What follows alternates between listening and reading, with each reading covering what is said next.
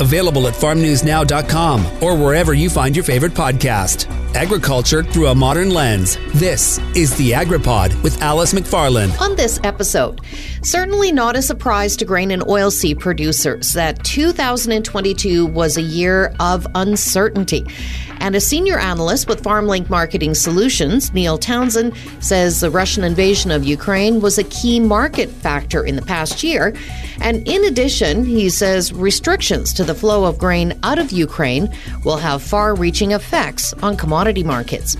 And moving on to the pork market, in spite of exceptionally high feed costs, 2022 was among the top 3 most profitable years for North American pork producers over the past decade. The Director of Risk Management with Hams Marketing Services, Tyler Fulton, explains why and what is in the forecast for 2023. After the break, Neil Townsend.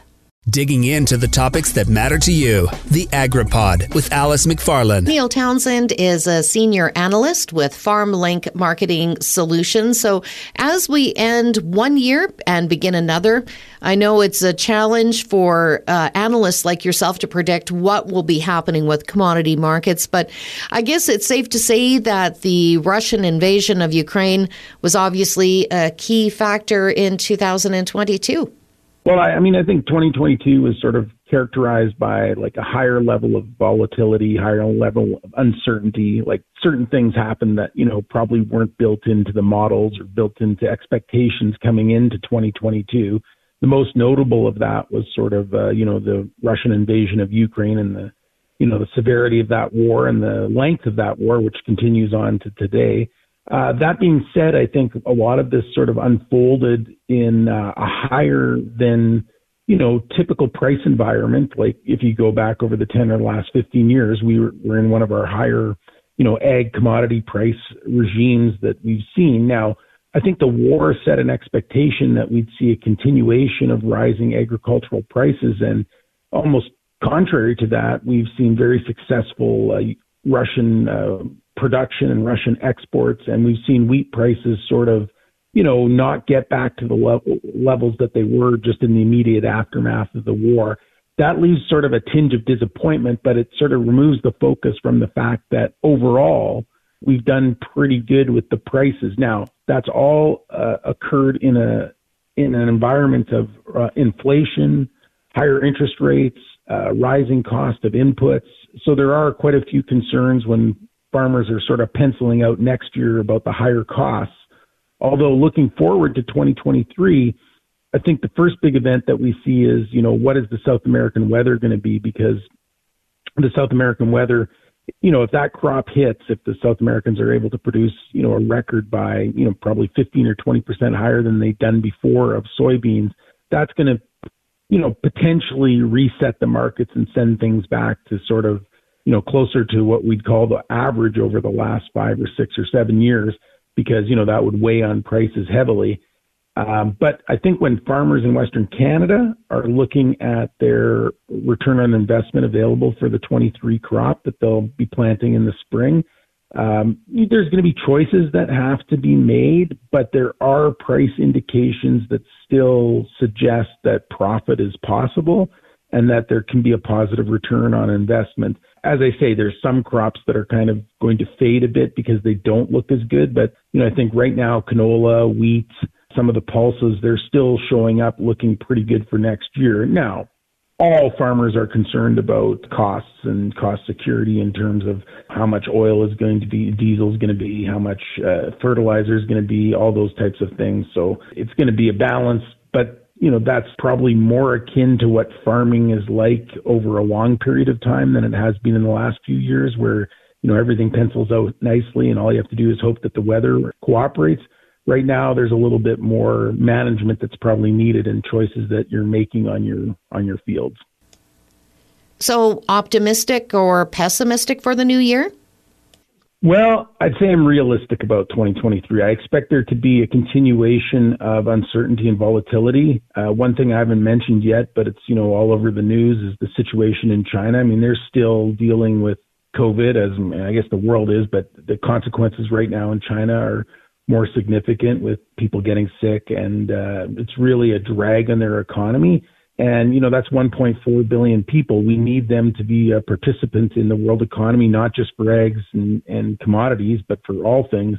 And right now, they are a source of uncertainty and a little bit of a drag on the world economy. Now, the question is, how will China look 6 months from now? Will it be sort of, they went through this surge of COVID, they've got it under control.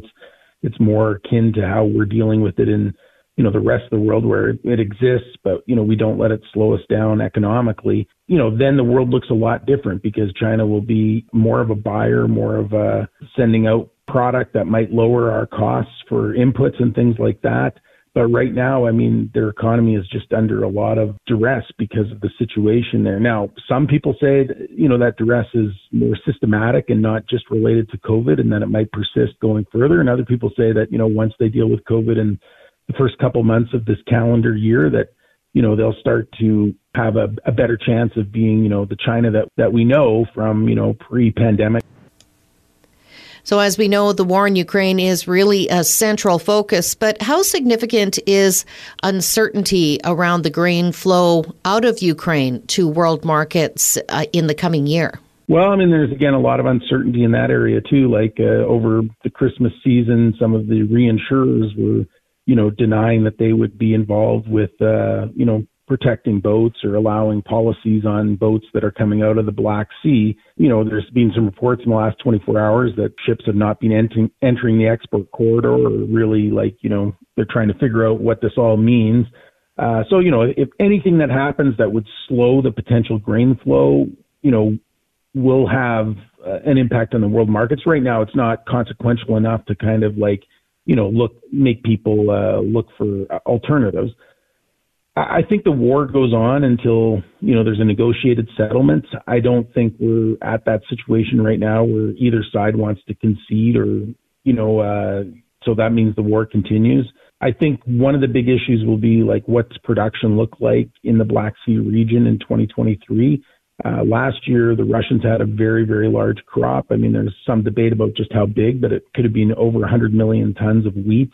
And they're exporting like they have 100 million tons of wheat. They're exporting quite aggressively. It doesn't look like they're going to get the same crop next year, but we don't know. It's very unseasonably warm right now in parts of Russia and Ukraine and Europe in general. So I think the crop matters. I think Ukraine's crop will be down from where it was this year. The war is just having an impact on getting materials where it needs to be. And the interior prices in Ukraine have been damaged by the war. So, while they're exporting this year, I think, we shouldn't expect them to have as much of a surplus next year. And again, we don't know what the condition will be of their infrastructure, this time next year. Will the Russians continue to bomb it and continue to deteriorate it, or will the war be over and, it'll be a big repair job going on? I don't know. But I think in the meantime, at least in the next 6 months, we shouldn't expect a quick resolution in the war. And what are you expecting as far as prices? Farmers certainly are worried about interest rates and increasing costs, but it's much easier to tolerate all of those things when prices continue to be high. Well, I think that the big catalyst for prices is going to be South American weather conditions.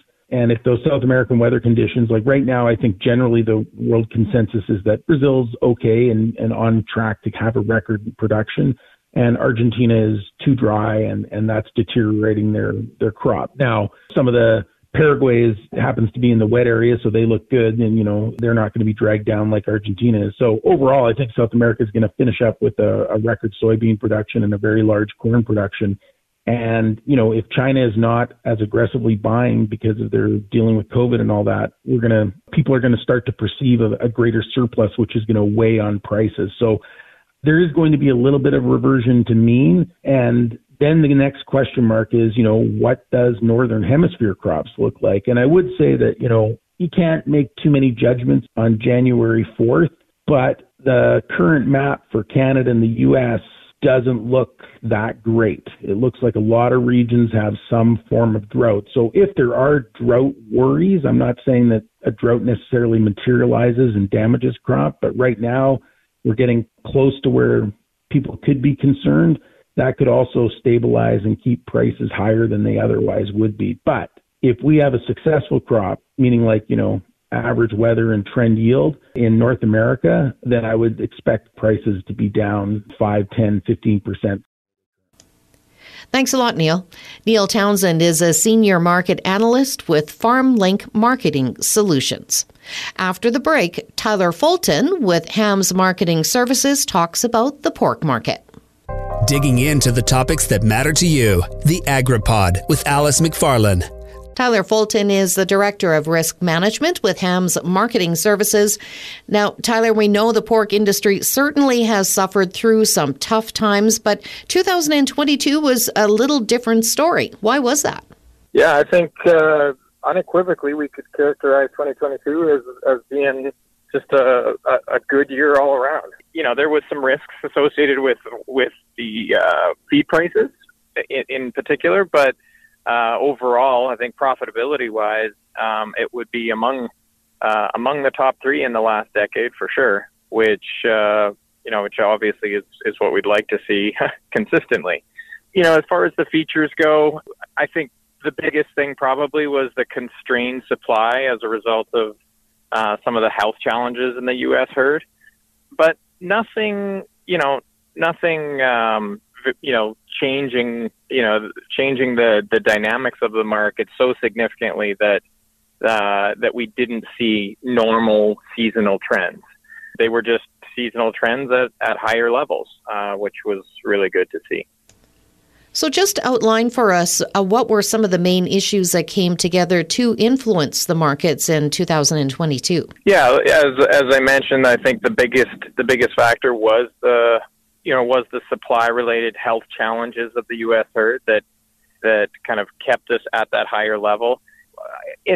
Probably important to note was a bit of a shift in our export flows.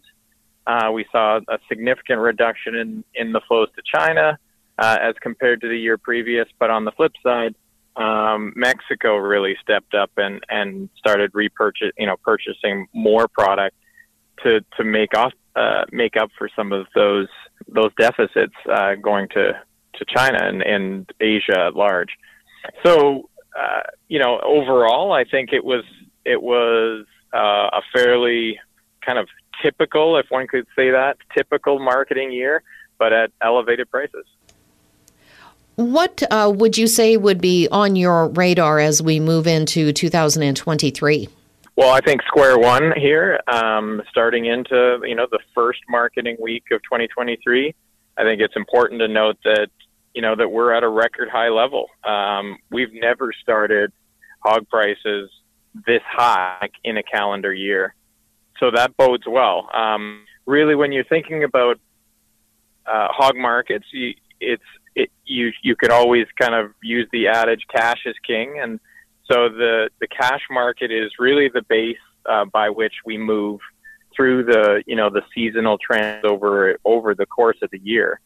What I would say about what we're going to see in 2023 is that things appear to be shaping up to be a fairly typical trending year, but it's one of those things that if we start to see some pretty significant disruptions on the demand side, or for that matter on the supply, which is almost impossible to forecast, that's when producers' risk management plans really pay for themselves in securing some of those good cash flows that are projected today.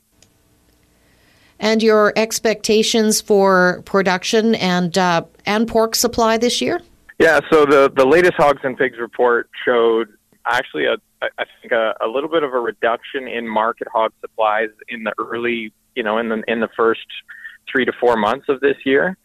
I think it was a little bit of a surprise to analysts, and so the response just last week was a fairly positive price response with some of the nearby contracts gaining $3 to $4 US a hundredweight. That said, there is I think a moderating possibility by the time we get through the summer months and into the latter half of the year. There is a chance that we could start to see a finally a recovery in U.S. hog numbers, largely coming from the breeding herd number that was, it was probably a little bit larger than expected. And if we start to see some improvements in productivity of those breeding sows by virtue of really better health and better control of disease, then I think it's possible we could be looking at a larger hog supply and by the fourth quarter of next year, and maybe with that a little bit more price pressure. Overall, though, I think we're shaping up to be a pretty good year in hog production, and that producers, should look at pricing some of their production over, as we kind of continue to put in new highs on a lot of the spring and summer month contracts. And what about domestic and global pork consumption? Well, definitely fairly consistently from year to year, we see influences from other meats that could make a difference in pork consumption. That's not going to, I think this year could be a bigger year of influence from that standpoint, by virtue of the fact that we're expecting pretty significant reductions in beef supplies in North America, and that comes related to the widespread drought that we've seen across North America, that we saw largely across the United States for the last couple of years. So that's one aspect of it. Also changing export flows. Currency levels are likely to be quite volatile by virtue of the interest rate environment that we find ourselves in. When you've got a situation of high inflation, what you typically see is a little bit more volatility in interest rates. And when there's differences between those interest rates from country to country, currency levels can really fluctuate hugely. So that's a risk and I guess a concern that hog producers have to keep in their mind as they're marketing this year's crop. Tyler, can you offer some recommendations as to what hog producers should be watching for in 2023? Well, definitely fairly consistently from year to year, we see influences from other meats that could make a difference in pork consumption. That's not going to, I think this year could be a bigger year of influence from that standpoint, by virtue of the fact that we're expecting pretty significant reductions in beef supplies in North America, and that comes related to the widespread drought that we've seen across North America, that we saw largely across the United States for the last couple of years. So that's one aspect of it. Also changing export flows. Currency levels are likely to be quite volatile by virtue of the interest rate environment that we find ourselves in. When you've got a situation of high inflation, what you typically see is a little bit more volatility in interest rates. And when there's differences between those interest rates from country to country, currency levels can really fluctuate hugely. So that's a risk and I guess a concern that hog producers have to keep in their mind as they're marketing this year's crop. Tyler Fulton is the Director of Risk Management with Hams Marketing Services. Here are some of the top agriculture stories from the week of January 2nd, 2023. CP Rail said it is gradually increasing the amount of grain moved with its 8,500-foot high-efficiency product trains, which were introduced in 2018. Jared Farmer with CP's Grain Sales Department says the so-called HEP trains are used at elevators that can load the cars in 16 hours or less and are being shipped to a facility with that same capacity.